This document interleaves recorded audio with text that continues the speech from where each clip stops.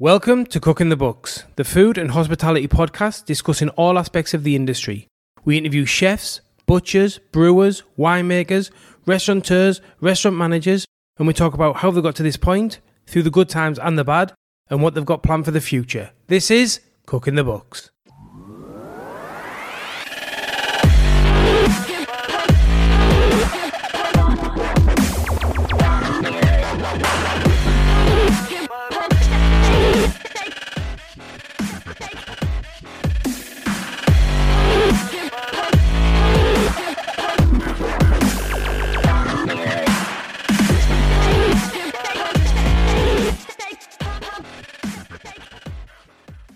This week on the podcast, I had another one of my mates on, Billy White, and he's just wrote his first cookbook called Eat, Run, Enjoy. Without sounding biased, everyone's going to be like, oh, you're just saying that. I'm telling you, this book is class. It's a real quality book. The lad's he's worked in some fantastic restaurants, is an amazing chef, fantastic chef, cooks really good, tasty food. He's done his dues. Is that the right word?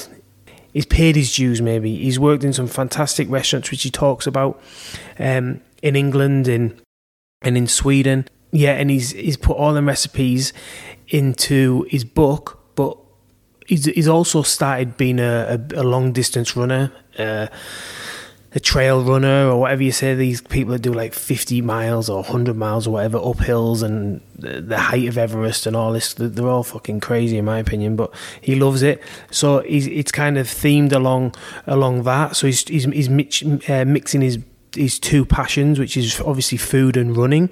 But what I would say, and we spoke about this on the podcast, is it really suits the style of food that Billy cooks. Really suits the Melbourne cafe, not just cafe, yeah, but we'll say cafe. Everyone knows what I mean, like that cafe scene. You know, his style of food, I believe, really suits that. So it's not just for runners.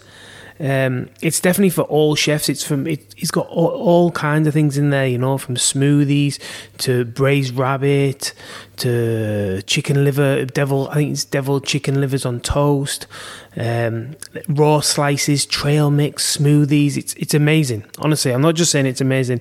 And we just go through Billy's career, what he did at the beginning, where he ended up, and what inspired him to start running, and what inspired him to write the book. I hope everyone enjoys it. Basically, I hope everyone enjoys the episode. And if you do, have a look, follow Billy, and if you really enjoy it and you think you might be interested, you should order his book. It's a ripper, and I swear to God, I'm not just saying that, it is an absolute ripper. Now, over to the show. Whoa. Sorry, I know normally at this point we start the episode, but this week we got ranked 12th in the iTunes charts in Australia for food podcasts. So I never thought that could really happen, because there's so many big networks that have podcasts, and even like BBC One, Podcast One, all the big dogs have podcasts, and big media marketing teams and all the rest of it promoting their podcasts. But yeah, we got number 12 this week. And it just goes to show the small man on his little mission can really push forward and start breaking into them hanging with the big dogs. But that means that, you know, that can go for everything. But anyway, I know we've got heaps of new listeners, and I know there's thousands of listeners, but yet and 87% of them are on iTunes, because I can see all the metrics, and there's only 72 ratings on the iTunes app. So I can see you haven't given me a star or a rating or even a review. I get it, but it takes no less than 1 second. So what I'm asking for, it's for me, a little bit my ego, a little bit of a polished ego, and for the one man having that fight against the big corporations.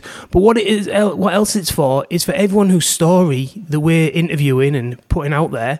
More people that listen, more people get inspired, more people understand the hospitality industry, more people understand how much effort people put in the hospitality industry, more people realise how intelligent and how passionate, and it's not just, you know, one mindset. You know, we have runners and beekeepers and, you know, brewers and everything. You know, there's a lot of different aspects. So it encourages people maybe to get into the industry. It gives people confidence in the industry. So it's all about that. So if you can take 2 seconds, it'll literally take 2 seconds. Just give me a star rating. Be honest, 1 star or 5 stars, whatever. I'm not saying don't be honest. Be honest. If you've got any value out of this, please give us a rating, because I'd love to break that top 10, and it'll be a real win for us and for anyone who's the small person going against the big person. That's what we stand for. So yeah, if you could just take 2 seconds and do that, I would much appreciate it. Sorry for interrupting, but 12th, I really want to get in that top 10. So this is, in the words of Gary Vee, this is a right hook, and I'm really asking. So thanks very much. Hope you enjoy the show. Take it easy. Well, listen, Billy, thanks very much for doing this all the way from Sweden. How's before we get into this, how's the weather in Sweden? It's all right today. It's, 13 degrees, 14 degrees, a little bit windy, blue skies. It's all right. Have you had a good summer? This summer's been nice. It's been, I don't know, mid-20s. It never gets that hot. Okay, last year was really hot. This year, mid-20s, pretty sunny. Water was just about warm enough to swim in the lakes. It was, beautiful. But you'll be getting some, now it'll be snow, is it? Snow's coming? I think hopefully it'll hold off until sort of December, early December. So the night starts to draw in a little bit, and it's a little bit cooler. But hopefully it's not going to be... most people will love it when the snow comes, but it's not ideal for running once the snow arrives. And I can't ski or ice skate or any of that. So I like Bambi on ice when the winter comes properly. Yeah, and regarding the dark nights coming in the summer, it's true. When does it start getting dark in the summer? Speak of summer. If you're like midsummer, like towards the end of June, in Stockholm, it maybe starts getting dark 10:30, something like that. If you're a little bit further up north, where Christy, my wife's family, come from, then it never gets properly dark in the summer. Yeah, that's crazy. It gets a little bit dark, but you can always see like sunlight in the horizon, if you know what I mean. Yeah, it's amazing. Yes. Yeah, so it'll be after midnight and it's still light. It's weird. Yeah, I remember back home when I was a kid, because like in England it doesn't get dark till quite, like in the summer, what is it, like again 10 o'clock, 10:30, something around about there. Yeah, something like that. And I'd be getting put to bed at like 8 o'clock, 8:30, and the next door neighbour would be fucking mowing his lawn. You know what I mean? Like whistling. I'm like, sure, like trying to get asleep. Anyway, listen. It's difficult putting the kids to bed, yeah. Yeah, when it's, trying to explain to them, no, it's nighttime. And they're like, is it really? You're full of shit. We met about 15 years ago at Jesmond House.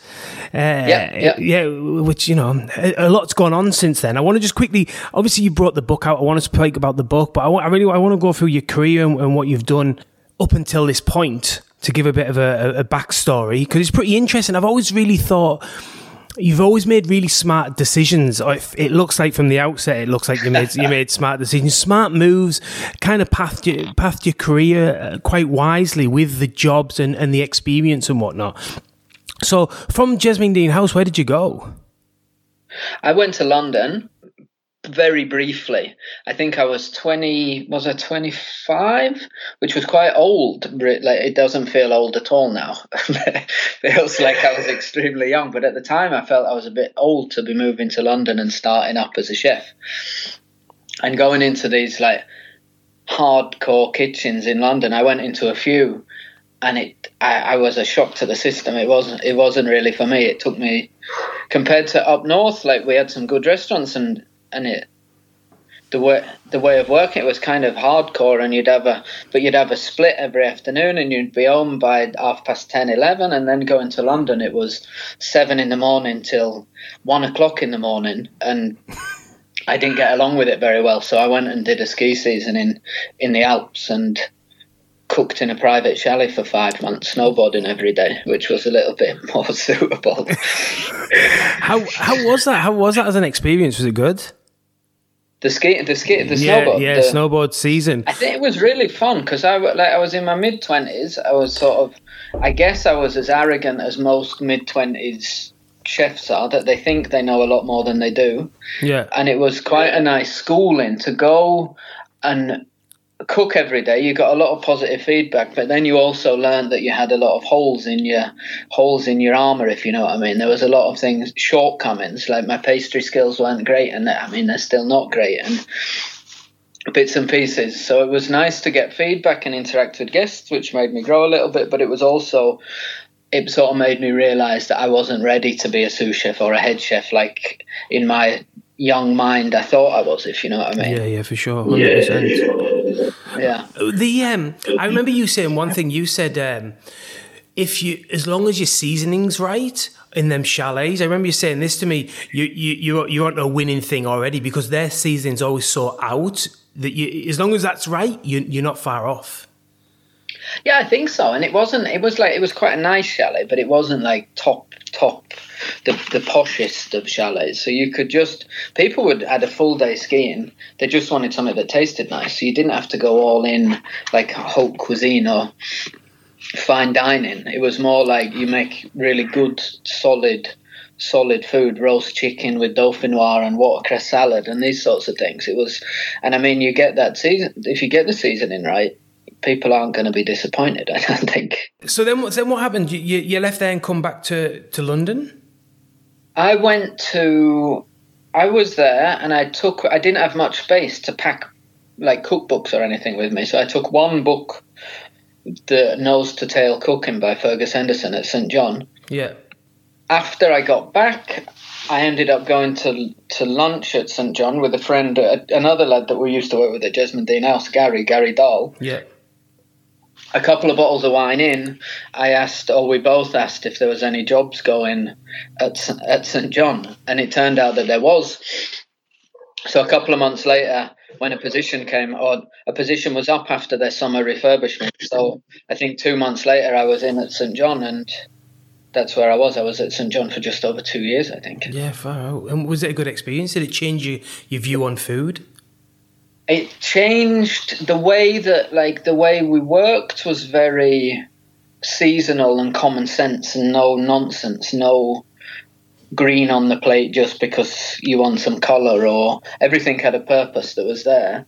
And also the way we treated one another and socially, how good the staff food was and how important it was to sit down together and eat well. And the conversation was a lot more this isn't to be anti-northern because I'm proudly northern, but in a northern kitchen it was a lot of conversations revolved around football and tits. Yeah.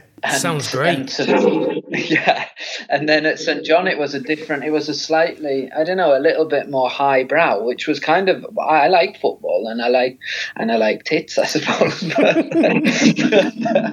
It was interesting it was like a new world, you know what I mean? It really opened. It wasn't all about the food. It wasn't about the Michelin stars or the glitz or the glamour or all of that. It was just about good stuff cooked well. Yeah, I guess and it did change, absolutely. I don't think I've never worked at a place that changed the way I cooked so dramatically.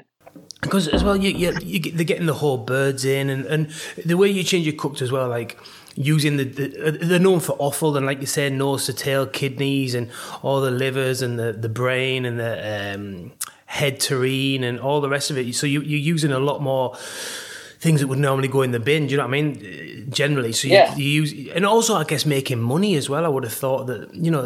I think it was interesting it was fortunate because it was a big place. We'd do 100 covers, a little bit more at dinner time and 50 or 60 for lunch. And it was full, and we worked in a system. So you'd buy in whole animals, butcher them and work your way through them. So a lunch service could be the shoulder of a middle white pig, then moving on to the leg into the dinner, and then maybe if you started to run out, you knew you'd have a few portions from the, I don't know, whatever bits and pieces left over. You could maybe there was half a dozen chops that you'd got from the middle rack, do you know? So you everything was about, you'd work your way through it and think a little bit on your feet, and it just common sense, you know? A really nice way of working. And then when you had the livers, you had one head, so that would always be split and braised. So you'd have 2 portions of pig's head for 2 a week, because that's how often the pigs would come in. It was it was a really fun way of working. Exactly. And keeping old traditions alive, you know, getting that opportunity to keep the old British style, I guess, you know, being part of that. It's pretty good, just that alone. Yeah, definitely. It it was a wonderful experience, I think, I have to say. The only thing I would say is that everyone everyone who I've known who've worked for St. John's seem to pile on a few fucking pounds. I tell you what, everyone I was a bit heavier. Jesus, it's like a bloody. You must be working at St. John's, are you? And they're like, yeah, that's what it seems to be. We used to, when I started, it was a free bar, so all the staff had a free bar, and the rumor is that there was me and Welsh John, who's now he's like the group head chef now. He's still there. I think it was the two of us had a fair. I guess we're to blame for the free bar closing. I was fueled by Guinness and pork fat for those 2 years. There's no question. Gee, crazy! And then you left there and went to Sweden. Yeah, when I was there at the time, I mean, it's more than 10 years ago now, and it seems strange to think that at the time there wasn't many other places in London that I wanted to work at, whereas now there's so many places that are interesting. Yeah. And there was places then, but just the direction food was going in, there was a lot of noise coming from Scandinavia with Copenhagen and Noma and Matthias Dahlgren in Stockholm and bits and pieces happening here and there. Paul Cunningham in Copenhagen as well at the time before he moved out to the country. So I went over a few times and did a couple of stages in Copenhagen and then in Stockholm. And that was my intention always, that I was going to move over there at some point. Yeah. With the food trend and this like natural way of cooking, I suppose, it's suited as a progression from St. John, I think. Yeah, smart. Instead of being like a lot like St. John, not saying it's heavy, but it's very meat and it is hearty. To then try and lighten it up and learn a bit more about, they've got a bit more of a lighter, delicate touch, right? Yeah, I think so, and just a little bit more seafood, like on the northeastern. I mean, it's still the North Sea, but a little bit further north, you get really good, like shellfish and these things. And I don't know, it was a bit trend driven because of course you keep an eye on stuff. If it had been 5 years earlier, I would have been wanting to move to Catalonia and work at El Bulli, I'm sure. Yeah, for sure. Yeah, but it seemed like it seemed like a step in the right direction to come to Scandinavia and see what was going on. Yeah. So you decided to go to Matthias Dahlgren's, right? Is that what it is, Matthias Dahlgren? Yeah, Fergus won a big award in Sweden and ended up coming to Stockholm to cook a dinner, and Justin, who was the head pastry chef at the time, who went on to open Bread Ahead, the big chain of bakeries in London, he was really difficult to please. Every time he went out for a meal, he thought it was terrible. And then he went to Sweden and went to Matthias Dahlgren at Mark Baren and said it was really good. I was like, hang on a minute, there must be something here. If Justin says it's good, then it must be something. Yeah. So I went over there and did a stage. So I went to Noma for a week or so, and then I went to Matthias for a week or so. That's when you could do week stages. Week stages are few and far between these days. Yeah, exactly. Yeah, so that worked good. And then when I was in Stockholm, that's when I met my wife, Christine. So on the stage? On the stage? I was on the stage, staying with an old friend of mine, and the friend I was staying with, Anna, is best friends with Christine, who now is my wife. Oh, fuck, I didn't realise that's how you met, actually. That's interesting. Yeah, so... Well, that was it. So Noma was out the window and Stockholm it was. It's funny how things quickly change. Do you know what I mean? Yeah. Going back to that football and tits, it's really... it never dies. So yeah, I tell you, I've got to say that Matthias Dahlgren's, that place, that's one of my favourite ever experiences of a restaurant. I love that place. I think it's a fantastic spot.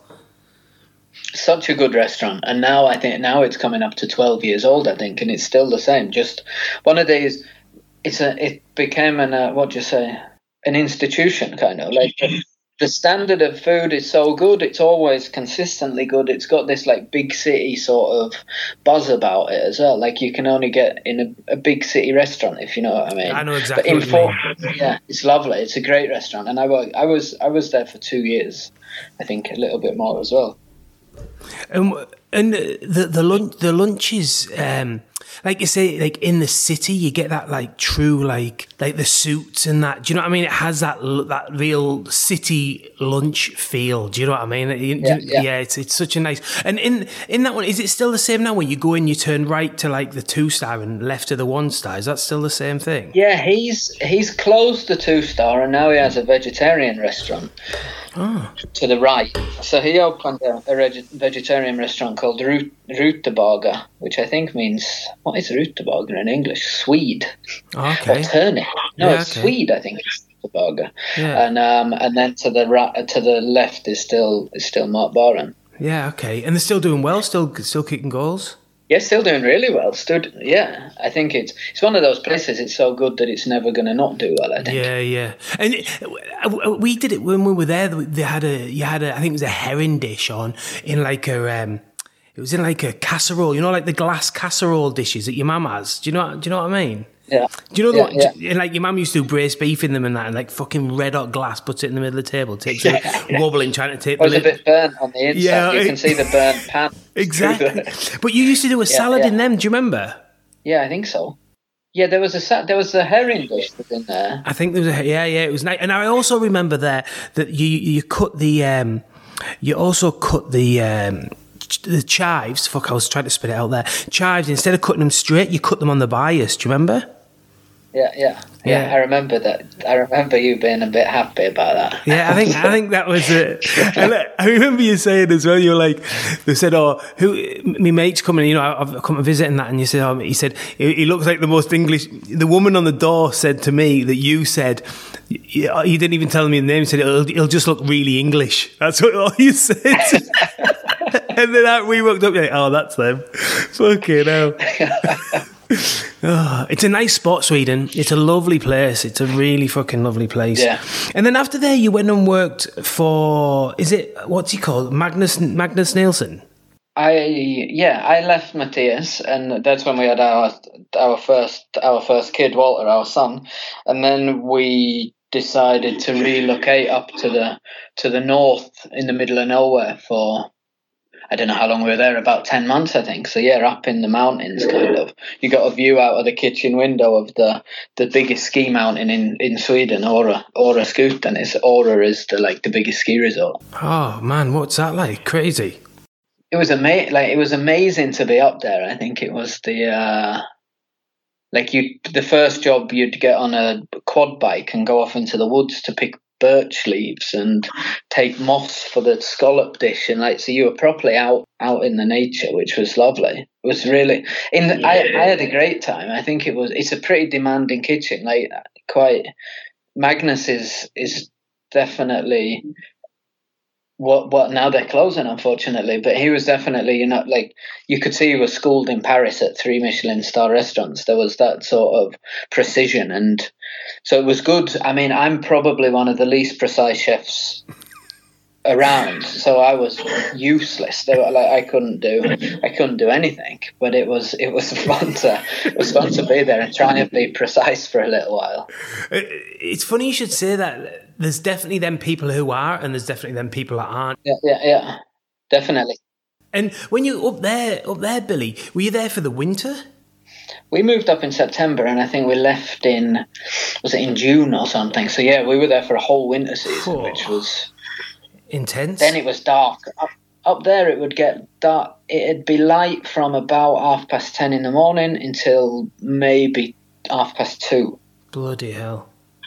And then the rest of the time was just pitch black. Crazy place to work, I should imagine. Yeah, that was strange. And you'd drive. The main town where most people lived was Åre, which was the ski resort. But we lived on the backside of the mountain in a little tiny village where I guess the average age was about 82. And there was 40 people who lived there year round. That was nuts, with an old man called Börje who had sheep. And he would, if he needed a sheep slaughtering, he'd knock on the door at 6:30. So you'd be in bed and you'd hear a knock on the door and think, oh, bloody hell, here we go. And first it got a bit exciting that you'd go and help him slaughter a sheep because, that whole sort of romantic idea of the chef should be able to kill the meat that they're. And at first it was all right, and then by the 15th time, Oh goodness! Did you ever actually do it? Did you ever actually put the knife in? I never did it. I would hold the sheep, and he would put the bolt gun through the head. Yeah. And then we'd gut it, like hang it up and gut it and butcher it there, and stinking. It wasn't too bad, but it's just killing animals isn't for me. Like, I'm happy to not kill animals. Yeah. It's funny. I've shot a deer. I shot a stag in Scotland, and I've shot a fair few rabbits. And I once shot a chicken with an air rifle, and I'm laughing because I'm not laughing that it's funny that I shot a chicken, but I must have hit it in the feathers and it just didn't do anything apart from put its head under it. I chased it. It was in my auntie's garden in Scotland, and I chased it into this pen, lined up the air rifle, and I shot it, and it put its head under its wing, and then it ran around with its head under its wing, and I felt super guilty, and I just let it out. Basically, that's what happened. I was like, I couldn't do it. I was like, I just felt bad. If I'd have got it first go, it would have been different, like I did with the stag and that. But because I'd hurt it, I just felt a bit guilty. Just let it out. Yeah. It's not as easy as it seems. That's what I'm saying. And now, no, definitely not. And so where are you working now, Billy? Now I'm working at a place called Rosendal's Tradgård, or Rosendal's Trädgård, which means Rosendal's Garden, and it's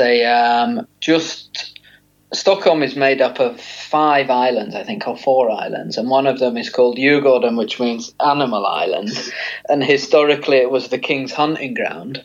And right in the middle of that island, there's a 5-hectare organic biodynamic nursery and cafe. And I'm heading up the kitchens there. So we've got we grow loads of vegetables, and we've got a cafe that serves lots of guests. And I think you might have been there when you visited. I think you might have been. Yeah, is it like a garden centre kind of thing as well? Does it feel a bit like garden centre? Is it what's the word? Like greenhouses, lots of greenhouses in that, is there? Yeah, there's the cafe's in the greenhouse, and then they have a little shop that sells gardening things, and then they've got another shop that sells, or we've got another shop that sells jams and stuff that we produce in-house, and books and bits and pieces. And then there's the cafe, and then there's a big event evening, weddings, and we just got a big wood-fired pizza oven from Italy, so we're sort of beginning to work out how we can use that for the coming season. That's nice. That's nice. Yeah. And you enjoy, obviously you've got to say you enjoy it there, but it's a lot different to some of the places you've worked? Yeah, I think it's at first. I remember when I started. I've been there for 3 years now, and when I was in discussions about getting there was a lot of talk of we're going to do these small dinners, and we're going to try and up the food so people start thinking of us as a bit more of a destination in a sort of kind of what would be more traditionally a fine dining sense. We'll do dinners for 20, and it'll be celebrating the produce that we grow and all that. And over time you realise that actually what's the most enjoyable is that we serve thousands of guests I think last year we served about 140,000 guests in the cafe. Jesus. All organic, mostly biodynamic vegetables coming from. First, we go to our own garden, which is only big enough to provide us with about 10% of our vegetables, and then we use other nearby farms that grow in a similar method, and then we go out. So we're not too dogmatic. We'll use blood oranges when they're in season, and we use lemon, and we use everything that's good, but we just make sure that what we buy is as good as it possibly can be. Yeah. So feeding this amount of people with such good quality product, I mean, that's amazing. I think that's way more. What I thought would be interesting would be toning it down and serving less people. But what actually is the most rewarding part of the job is the fact that we serve so many people, and we serve so many people such good food. And what about the organisation side of things? Do you enjoy that, like the logistics of getting it all going and making it all work? Definitely. Yeah, I enjoy that too. And I mean, that's something that I've had to sort of understand, that realistically, I'm not going to be stood in the kitchen as much as I probably would like. So every 6 months or so, we'll have a kitchen meeting and we say, okay, I'm going to spend 3 days a week in the kitchen, and then the administration will take such and such. And then after 2 days, I spend 5 days a week doing administration and 15 minutes a week in the kitchen. So on a day-to-day basis, what is it that's taking up your time? It's a lot of, because it's such a big operation, it's a lot of like just double checking and having meetings with the events, the event bookers, checking in with the cafe, checking in with the event staff, speaking to the bakers, making sure everyone's all right, speaking to suppliers. It's like spinning all the plates, if you know what I mean. Yeah, I try and take all the information and divide it out where it should be. Do you know what I mean? So try and filter a little bit of, because there's always, like any job, there's always some bullshit. There's always people moaning, or do you know what I mean? So try and make sure the right people get the right information without too much of the fuzz that goes around it, if you know what I mean. And how do you find the challenges of being an Englishman in Sweden, not an Englishman in New York? How does that? Do you get the same respect? Can you speak that? Do they all speak English, or do you speak Swedish? Is it Swedish? Please say it's Swedish. I speak mostly English. Mayumi, who's from Japan, who works there, she doesn't speak very good English, so me and her speak Swedish. But mostly I speak English and a bit of Swedish here and there. I can get by with Swedish, especially, but I'm not that confident, and we have a lot of people from around the world working there. So yeah, okay. It's quite good that the base level is English, sorry. And then if we need to, meetings are always in Swedish, but I'll often respond in English. So it works. So you understand what's going on. If you have a meeting in Swedish, you can understand what's going on, no problem. Yeah, definitely. Yeah, okay. And if it's boring, it's way easier to zoom out when it's in Swedish. And what about menu changes and all that kind of thing? Is it you using have you got a gardener or someone that's saying, I've got loads of pumpkin, or I've got loads of turnip, or I've got loads of rocket, or whatever it might be? Yeah, exactly. So we work on a week. We try and change the menu weekly, because it's such a big operation. If you do it more frequently, it's a mess, and it's so much food waste, and you run out and things. So we have a blackboard outside the kitchen where the gardener writes what he's got or what they've got and the quantities. So then we base the menu around that. Then we'll call the supplier. We always have one meat dish, one vegetarian soup, a couple of different sandwiches. It's not a huge menu, but it's huge quantities. So we base the menu around what our produce first, and then we supplement it with what we can get in from other people. That's smart.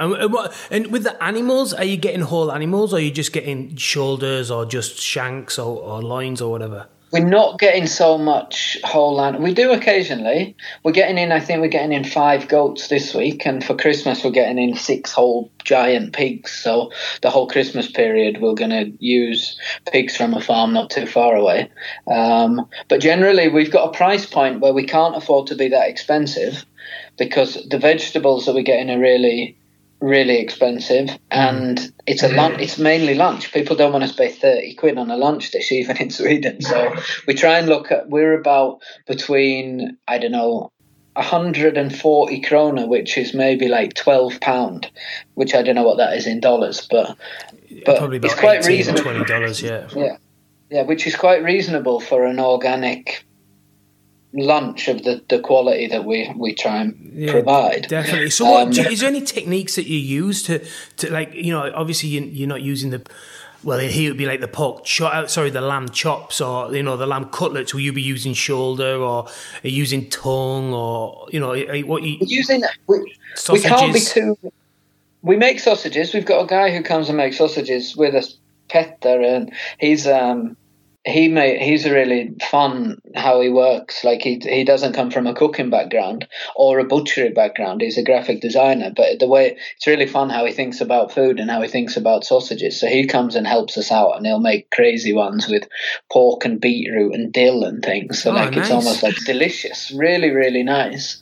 We use a lot of sausage because it's a good way to use a cheaper cuts without too much work. So we have a formula where you can only work in a certain way. Like if it's too time demanding, we can't do it, because if you serve we did 1,050 people in the cafe on Saturday. Jesus Christ, 1,000 people. 1,000, yeah. Far out, that's a lot. Yeah, and it was Harvest Festival, so we had a grill in the garden where we were serving some sausages. We had like a dish with flatbread and hummus and a sausage, and like kind of kebabby kind of feeling, made from lamb from the flock that the king has on the island where the place is. But I think we served more than 600 sausages and 1,050 people in the cafe. So that is a lot. And a wedding for 85 that night. So yeah, it was. Well, I know it sounds daft, but what about have you got a big dishwasher section? Yeah. Yeah, I was going to say huge. Is it? Yeah, that would be probably the biggest section in the thing, is it? It's massive, and they've got the couple of like electric cars that they drive around the site to pick up, because the majority of the plates from the cafe is left outside in like a big dish area. So there's one or two people constantly just driving around the site picking up dishes. They have this enormous machine, and the setup. It's an operation, certainly. Yeah, that's smart. It's funny you should say that about the volume. It's the same. Not trying to turn it on me. This is on you, but I can definitely relate to that, because when we create terrines or pâtés or whatever it might be, I always have to think of volume. It's always in my mind, volume, because you can try and make something that's really fantastic for like 1 or 2 or 3. But when you're making, when you're doing like half a ton of it, or do you know what I mean? Or you're doing like 60, 90s, 120, you can't. It still has to be fantastic, but it's and great produce and seasoning right and all the rest of it. But there's some things that you just can't do when you're doing them numbers. Do you know what I mean? Like we can't be searing off pigeon breasts, marinating pigeon breasts and seeing them off lightly, and and then layering them up in between. We just can't. Like we just run out. We just wouldn't be able to produce it. It's not cost effective. We just can't. So you're still trying to put your skill, and that's just a skill in itself, I think, as well. Which I like. I quite like. Excuse me, I quite like that, the challenge of that as well. Definitely. I think when it comes to, like, we struggled with fish for a long time, because if you got that sort of numbers and you need to serve, but we don't need to, because we often don't, but we're trying to serve fish still perfectly cooked for that many people. I mean, you can't do it. So we've spoken with different smokehouses, and we've got a connection, so we can make a supply chain of organic farmed salmon that we cut out the middleman and go straight to the smoker, because the product is consistently good. We don't have to worry that it's going to be dried out. If you can't cook one portion at a time when you're doing 1,000 for lunch. You have to do 30 portions at a time. Yeah, of course. Finding a way to work with keeping the quality high is always been an issue. The other thing I was going to say, when you're saying about cutting out that middleman as well, that then you're saving a bit of money. Someone else isn't jumping on that percentage. They're not putting their 20 or their 30% on it as well, when you've got that volume. Definitely. And that's something where we work quite a lot directly with farmers and directly with especially vegetable farmers. We've got 3 or 4 that we're in weekly contact with. It makes such a difference, because you can afford to buy the very best and serve it at a lower price, which we need to, because you're not, like I said before, you're not going to get people spending the money that. Exactly. It's the same as us. We don't use a butcher. We just use a wholesaler. We use the same people that the people that supply the restaurants, who they get their meat off. We just cut that middleman out as well. There's no point. Yeah. There's no point now. When you've got the volume, you might as well just go straight to the horse's mouth, effectively. Anyway, listen. Now we've been talking about that, and now you've just released a book called Eat, Run, Enjoy. Yep. And I've got to say, honestly, I'm not just saying it, and we're mates and all the rest of it. People are like, yeah, you're just saying that. But it's a phenomenal book, far out. It's really, I had a good flick through it today. You sent me it, and it's a lot different than I expected, to be honest. It is. The layout's a lot different to what I expected. It's got, it's from breakfast to lunch to dinner, smoothies, like your bread. I remember when you were mastering your bread back in the day. Do you remember you used to be always making bread? Your bread's in there, pizza, and then you've got the braised rabbit. There's something for everyone in there. Do you know what I mean? Yeah. I've never seen anything laid out like that. I don't think. Maybe I have, but not in that. Me personally, I'm sure there is people out there not as solid as that. That's what I think. I think it's really awesome. I'd be super proud. And the other thing I'll just say before we start talking about it, the photography is fantastic. I don't know who did the photography, but there's one where the guy, I think, is in the Lake District, and he's looking in. It's like the shot's tucked behind him, and you can see the lake and the mountains. It's just phenomenal. Yeah. Yeah, that's the photographer's Patrick. It's a really small book publisher, so there's only two of them, Patrick and Charlotte. And Patrick took all the photos, and he's definite. So he took the food photos plus all the other ones, so they're quite different in style, I think. And that was something that we spoke about. The images of people running and the mountains and what hopefully will inspire people to get out and move a little bit were a lot to take in. The images of the food are quite simple and like stripped back. There's no food styling or any nonsense. They're just hopefully tasty looking plates of food. Yeah, exactly. And Chris Eagle was telling me about them the other day, them raw slices. I meant to say that a second ago. Yeah. Chris Eagle, he was talking me about that, because he's on that health kick and all that, and he's done amazingly. Yeah. I say health kick, like I'm brushing it off. What he's achieved is second, and it's just amazing. But them raw slices, it's got them in them and trail mix, and there's so much in there. It's fantastic. No, I think it's trying to sort of cover all the bases. So basically the idea was, or it came about, I started writing I've been quite into running for the last sort of 7 or 8 years now. And a couple of years ago, I started writing some recipes for a trail running website. Did they approach you? Did they approach you, Billy? I approached the publishers or the website? Website, sorry.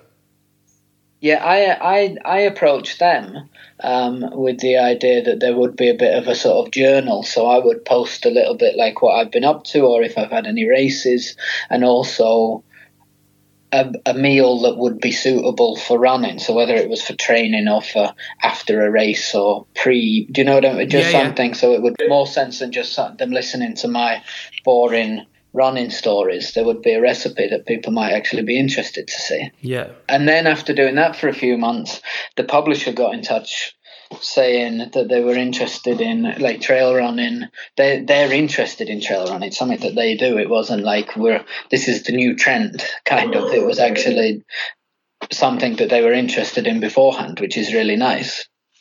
So we met a few times and went backwards and forwards whether we would do, how it would be, whether it would be purposely for like ultra runners or people who run really far, or whether it's for like how to balance it a little bit. And in the end, we just went with what would make the most sense about the lifestyle. It's more about the lifestyle of living well and enjoying yourself and doing things that you love, rather than whether you can run a fast 5K or whether you can run 120 miles in the mountains. That's so individual. But eating well, being outside, I think is what it's all about. It doesn't matter.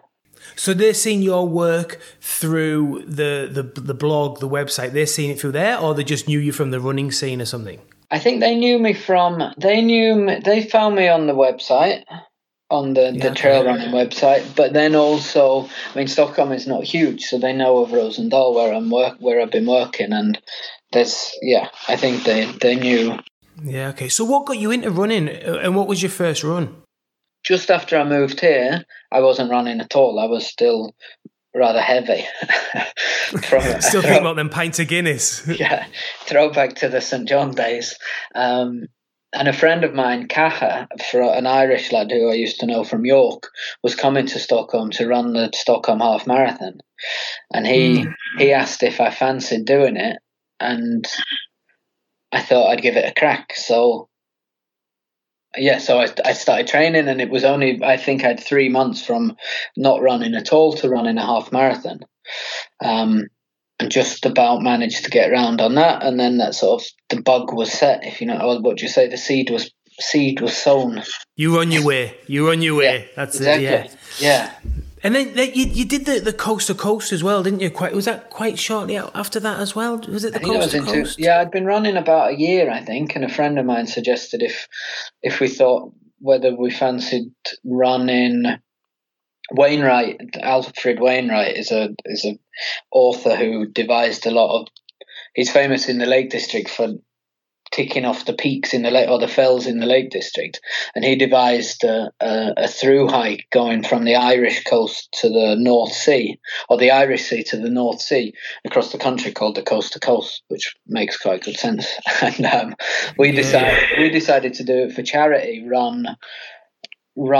It works out that it's 190 miles, which translates to 7 marathons in 7 days. Jesus. Yeah, taking in about 9,000 vertical meters, so a little bit more than Everest over that. A year into your running, not like a challenge. Bloody hell! How was that? It was hard. It was really. I mean, it was a long time ago, and I was probably I was a bit too inexperienced to do it. Like, it was heavy on my body. I think I struggled. Yeah, but yeah. It was not like I was out with Chris, who's like one of my oldest best friends, for 7 days outside, seeing some of the most beautiful parts of the country.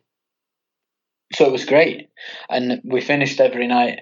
He stayed in his van. His wife was like supporting us, and then Christine came along for the last few days. So we had a support crew, and ate and moaned and complained and swore a little bit about how much pain we were in. But it was at the time it was a bit miserable at times. But it was tough, and it was great at the same time. To get up the next day must be really tough. Like, to do one, I can imagine pushing yourself and, all right, 27 miles, whatever, you do one, get it out the way, and that feels great. Right, that's it, done. But then to go to bed and be like, right, I think we'll do that again tomorrow. I don't know, that just fucking freaks me out. Day 6 was rough, I can tell you. Day 6 was rough. Yeah, to get going, lacing up your shoes again and putting your fucking... Any blisters or anything? No, I think I lost 3 or 4 toenails, I think, but I didn't have any blisters. Perfect. Sounds awesome. But what about good old chafage? Fucking, I did a few half marathons, if you believe it or not. But when we were running on them half marathons, there'd be people with like Vaseline to rub your fucking sack and that. Was it for you? I don't know. I think it was for chafage, because chafage can put a man out. That's essential. Vaseline and taped nipples. Yeah, that rubbing on the nip. Jesus Christ. I've gone home from school fed up one time with them. I was like, fuck this. I've had enough. It's just too much. It's so sore, isn't it? Horrible. That was because I forgot me bra. I forgot to put my bra on that day. So you must love the running these days. And how often do you train? Maybe it depends. If on a big week, I'll maybe run 9 times, I guess. On a normal week, it's maybe like 6 or 7. Shit, so some days it's twice in a day? Obviously, normally I run to work. I normally run to work 3 times a week, there and back. On a big week, it's 4 times a week. So, yeah. So you use that as your training, just to run to work? Base, to try and not take too much time away from the family when I'm not working. That's smart. It's 10k to work almost exactly, just a touch more, and that it takes me. It's only 10 minutes slower if I run than if I take the push bike or take public transport. So it's for free. I lose 20 minutes a day, but it means I don't have to take any time out. And then I'll try and do twice a week. I'll get up really early. This morning I was up. There's a big hill, the ski hill in Stockholm, or the biggest hill that's in Stockholm. I was up there between 6 and 7 doing hill repeats. And which is what you just run? Do you run up and do you run down, or do you walk down? Run down. Run down. Run down. Try to run up as far as possible, but it's a fairly big hill. How long will it take you to run up that hill? Maybe 4 or 5 minutes. It's not huge, okay. but it's big enough that it's a bit of a push. I think last year I did a marathon on that hill, and it was 22 loops up and down the hill made a marathon. Far out. And how many did you do a day, did you say? I think was it, I don't know, 7 or 8, something like that. And when you do that run to work, this sounds, I know it's probably a bit vulgar, but do you get a shower in that? Have you got a shower at work, or do you just get straight into it? Yeah. Hot shower. Yeah, so that's one of the first questions I asked, was that there needed to be a shower before taking the job. Really? Definitely, because I can't not run to work. Do you know, it's got to that point where it's a little bit of time to myself. I don't sit on the train looking at my phone, or sitting on the bus looking at the phone. It's just time. Either I'll listen to a podcast or music, or just more often than not just daydream and not listen to anything. Nothing, zero in your ears, just get after it. Just plenty in the brain, digesting life. Yeah. It's crazy. I've got to say, I used to really enjoy running as well. I really enjoyed it. But you know what? I'm definitely not built for running, that is for sure. And I never picked up so many injuries. Fucking hell. Like shins, me glutes. Me ass basically was fucking tight as a thing. Me back. I did heaps of injuries off that running. I'm telling you, it's not as as simple as it sounds. It's a lot with technique, and it's easy when it starts going well. You start to push yourself a little bit, and pushing. It's like I've been running 8 years now, and I've been, touch wood, fairly injury free for a little while. But it comes with a little while. Yeah. No, but I think at the beginning, not so much. No, exactly. Like I remember training for the first marathon, and I had shin splints and I had to put bandages around my ankles and all sorts. But just pushing too much. And then now I'm a bit more intuitive. I know when I need to rest. So if I'm not feeling good, I'll take the push bike to work rather than run just for the sake of it, or take a few days off completely. Well, are you excited to run, or are you like, I can't be arsed with this, and you'll still do it, or will you, are you excited, like get in there in the morning, I get to run to work? Nah, in the morning it's not. It's not in the spring when it's starting to get light again. That's all right. But this time of year when it's dark and cold, like absolutely 0% excited. But it's a routine. You need to get to work. I'm no more excited or less excited to start running than I am to get on the bike. That's pretty miserable as well. Yeah. Getting on the tube at that time is even worse. So nobody wants to go to work at 5:30 in the morning. Getting back on the running, you interviewed some really elite athletes for that, like especially the lady in America, isn't there? Like, what's she called? Courtney Dauwalter. She's in Colorado. She's on the Joe. Is that the one that was on the Joe Rogan podcast as well? I think, just after she won the 240-mile race in the Moab Desert. That's it. Yeah. What was she like? What was amazing? She was really nice. She was funny. Like she had a really good attitude about everything. Like pretty easygoing and not so. It was the same. Like quite intuitive the way she ran. Like she must be hard as nails. There's no question to be able to do what she does. But seemed so easygoing and just.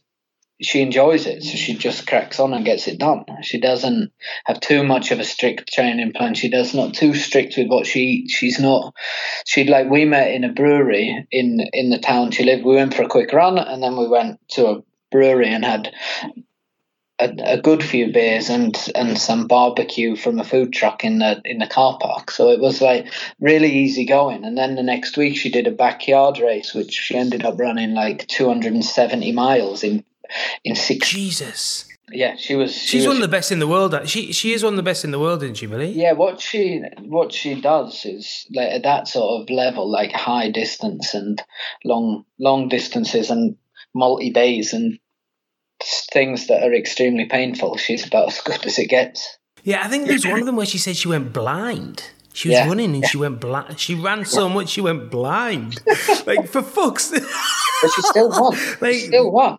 Oh, did she? She went blind with about 7 miles to go in a 100-mile race. and she still won. She was still the first woman to finish. Christ, that is next level running till you go. That is just off the chart, seriously. Like, yeah. At what point isn't it healthy? At what point is it like a drug, effectively? Do you know what I mean? Like, you've got to ask yourself that a little bit. Like, I think it must be something. Like, you can do everything too much, can't you? I guess it's just a case. Yeah, exactly.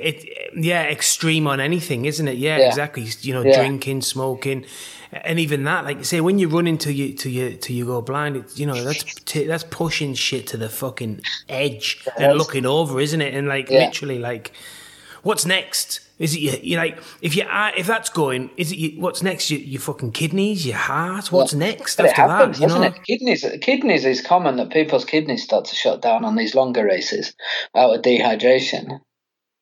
Is it? Yeah, that happens. That's a lot of you hear about that a lot. Dehydration, so the piss is like coffee, apparently. Oh, yeah, I think I listened to that David Goggins book. He is a lunatic. That guy is off his head. He is so off his head. I got Eagle onto him. Eagle loves him. He listens to him every day. I don't know how I'm fucking done to it. Like, I don't know if that was a good idea telling him about him, but bloody hell. But that's what he was saying, one of them. Like, I think he said he was pissing, like, just gloop was coming out. Like, what the fuck is going on? I think it's one thing, like, if you're in it, like, I'm far from elite. Like, I'm maybe at the front of the middle pack, if you know what I mean. I'm far from competing to try and win. If I'm lucky, I can maybe finish in the top 10 if there's not very many good runners running. Do you know what I mean? It's also that doesn't matter. It doesn't matter. But that's so like, I know that I can do maybe 2 or 3 really long races in a year without too much of a side effect. Like, but some people will do them week after week or average more than 150 miles a week for months on end. I mean, that's I don't know. It's so individual. I think if you listen to your body, some people can get away with it, other people can't. And exactly. And who else did you interview for the book? There's a guy from the Lake District, isn't there? Yeah, Ricky Lightfoot, he's a fireman. That's him. Sorry to cut you off. I was like, Lightfoot. I was like, fucking, that's good. Like, if he's not a good runner, who the fuck is? Do you know what I mean?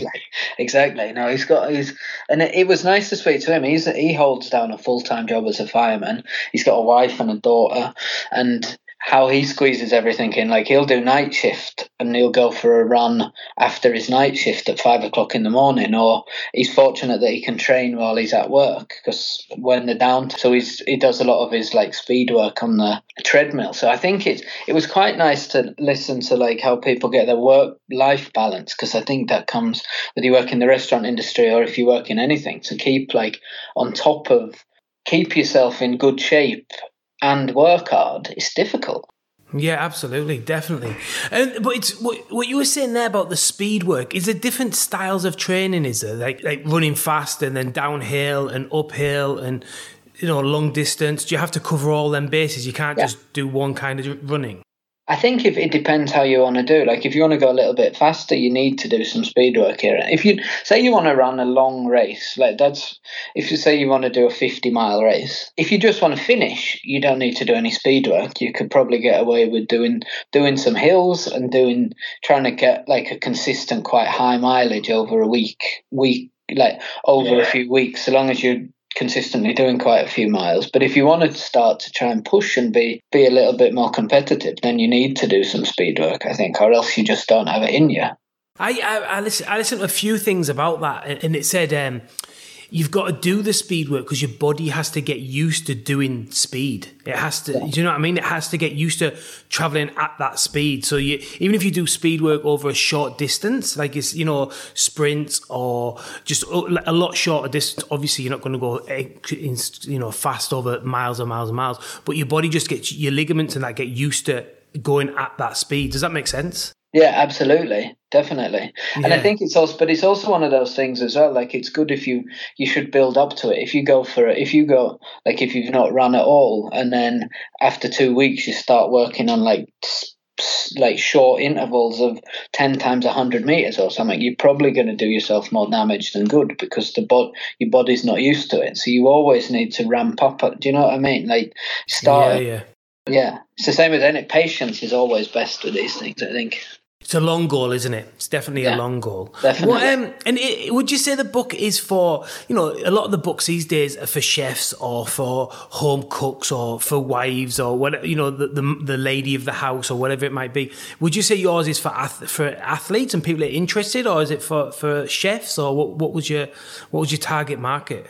I think it's hard to say. It was really important to me to make a book that was it's a cookbook first and foremost. So, and being a chef for 20 odd years and owning hundreds and hundreds of cookbooks, the priority number one was to make a cookbook that was really good. If it wasn't legit as a cookbook, it wouldn't have come out. Do you know what I mean? That was so. I think, but then with having this theme of running with it, it's more likely, if you're interested in running, it's more likely to appeal than if you're not interested in running.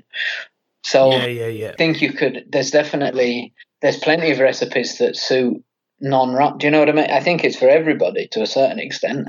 Definitely it's going to appeal a bit more if you're into running than if you're not.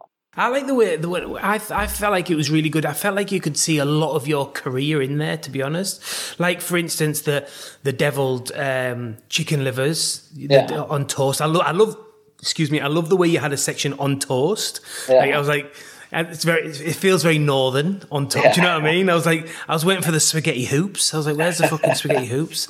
We like a lot of things on bread, especially up north. And everything in Eagle's words, everything tastes good on toast. That's for sure. And then the Cavolo Nero, I think this is the Cavolo Nero Caesar salad. Is there a Cavolo Nero Caesar? Yeah. Like, use it instead of using the gem or the baby gem or iceberg or whatever, using the Cavolo Nero, which is, I guess, is a bit of an influence from where you're working now, I should imagine, with the vegetables. Definitely. And it stands up really well so long as you dress it a little well in advance, it stands up really well to them flavours. So you can have a really punchy dressing because the Cavolo Nero has such a flavour, and then also from a training perspective, it's high in iron, which is always good when you're putting your body through some hard work. Oh, the iron's good to replace. Obviously, is it really? Okay. Yeah. Okay. Just a little bit left field. Do you take any supplements, any cod liver oil or any magnesium or anything like that? No, I used to, but I try and get everything. I might do if I like supplement. If I'm doing a race, then I'd use these gels sometimes just because it's easier to get down, and some of them might have extra magnesium or potassium and things in. But otherwise, I think I try and get everything from just real food. Yeah, good for you. Smart fucker, eh? Well, not at this end, that's for sure. I take cod liver oil and magnesium every day. I think it's good. I think it depends on. I think I do. I do like it. What would you say was some of the dishes that you're most proud of in the book? I really like. You mentioned the deviled chicken liver on toast. I like that. I think that's delicious. It's a little bit more challenging as well, which I thought was, or a little bit out of. It's not the most normal dish in there, if you know what I mean. It's a little bit out there, but it's also delicious. So, and it's really good for you. I don't think they say that liver is one of the best things for you, nutritionally one of the best things for you on the planet. Especially, do they really say? Yeah, and Billy, you wouldn't believe how much liver we go through. I'm not joking. Really? We do 150 kilo chicken livers a week. 150 kilos a week. That's a lot. It's a lot. It's a lot of chicken liver for sure. Yes, I like that one. I like the braised rabbit just because it's always fun to have a rabbit dish in a book because you don't see rabbit about so often, and it's delicious. I think it's a shame that it's not used more often. Yeah, exactly. I picked up on that as well. I thought that them two things exactly. Yeah, and I don't know, like there's the easy one, some of the simple. There's a porridge in the beginning, which we like, especially my son Walter, he has for breakfast almost every day. And it's called Walter's super porridge, right? Is it? That's what he calls it. So that's his name. Yeah. That's great. Yeah, and there's I don't know really. There's a lot. I'm happy with I could answer which recipes I'm not happy with easier than which ones I am happy with. Yeah, I'm of not gonna course. I'm not gonna tell you which ones that is. Yeah, but that's just. I think that's just in all of I'd say our nature. Do you know what I mean? Like, it's just being self-critical, isn't it? I think that's everyone. Everyone's like that, especially in our industry. You know, you're always picking. It's always the bad. You know, because you want to improve and you want it to be perfect, don't you? And it can't be. It just can't be. So it's something you've just got to get used to. But I love the also. I don't know if you did this on purpose, but the in the St. John book, he's got the what's the drink called with the bloody hell. It's on the tip of my tongue with the drink that he drinks. It's too much of something good. What's it called? The drink, Dr. Henderson. Fucking hell. Henderson. Yeah. He's got the Dr. Henderson with the Fernet Branca and the creme de vermouth. No, with the creme de mint. menthe. Is it creme de menthe? Yeah. And then you've got the cup of tea. I was like, different. I felt like there was different nods to St. John's throughout the book in some way. You probably like, it was not even meant like that, but that's how it felt. Do you know what I mean? Yeah, I hope there's a nod to a few places, do you know, or there's definitely a couple of purposeful nods to St. John, because I think as much as you don't put like good health and well-being next to St. John, really, but it is about well-being, but it's not. I know Fergus is certainly not a runner, that's for sure. Yeah, for sure. But it's also that sort of, it comes from a similar angle, but a completely different point, if you know what I mean. Like there's very little frill. It's more everything's there for a purpose. It tastes nice. It's got a reason. And yeah, so there's definitely a nod to St. John in the book, even though it's not the most direct comparison. Do you know what I mean? Yeah. I did feel that a little bit. Yeah, which is really good. So what are your goals for 2020 with your running? 2020. There's a couple of races. I've never raced. I've raced in England and I've raced in Sweden. And there's a big race where we did the launch of the book in Chamonix. That was 2 weeks ago. The UTMB, the Ultra Trail de Mont Blanc. That's 105 miles circumnavigating Mont Blanc. And that's, what's that bit mean? What did you say there, Billy? What was that thing you just said? Like going around. So you start in Chamonix and you finish in Chamonix, and you go all the way around the whole of the Mont Blanc Massif. So the highest mountain in Western Europe, I think. So it's 105 miles and 10,500 meters of vertical climbing. Well, up and downs during that whole period. So it's like a 10K up a ladder and down a ladder, as well as running 105 miles. So that's somewhere where maybe it's not next year because it's really difficult to get in, but I'd definitely like to go back to Chamonix and do that. And, I mean, with the running, I've got a road marathon for the first time since 2012. That's in York coming up next month. So that I'm almost more nervous about that, because you actually have to run fast for 26 miles. I'm not sure I can do that, but we'll see. And is that part of are you doing any of this to promote the book or anything? To get them people going? Is it part of the promotion at all? No, that one isn't really. But I've been in touch with a couple of running shops in York and somewhere in London, and there's bits and bits. We're going to a big race. There's the biggest cross country race in the world is in Stockholm. So we have a booth there where we're going to have the book. 40,000 people go through the expo to pick up their numbers. So we're definitely trying to be visible to the right people who might be interested. Yeah. Okay. And is the book in two languages? Yeah, so it's out in Swedish and in English, and we're in talks with a French publisher and was it a Russian already? So a Russian publisher have got in touch as well. So there's brilliant. Hopefully it'll be out in more languages. There's fair few people in Russia, I've heard. Yeah, exactly. Yeah, so and you can get it everywhere. America, Australia. Can we get it here in Australia? You can. The only issue is that the postage, because we're based in the publisher's based in Stockholm, so it's just getting the postage deal. There is I think as well they're in talks with a publisher in Australia, or at least distribution, so the distribution wouldn't be for so far away. Because that's the only problem. Yeah. With it being such a small publisher, the reach is a little bit difficult. So the book is slightly more expensive than like Amazon books in general, because it has to be, because the publishing house is so small, the overheads are always slightly higher. But the support, at least they're supporting like, you know, up and coming people doing something a bit different. It's not the same people, like, and no disrespect to like Jamie Oliver or Gordon Ramsay or what these people, it's just the same books churned out.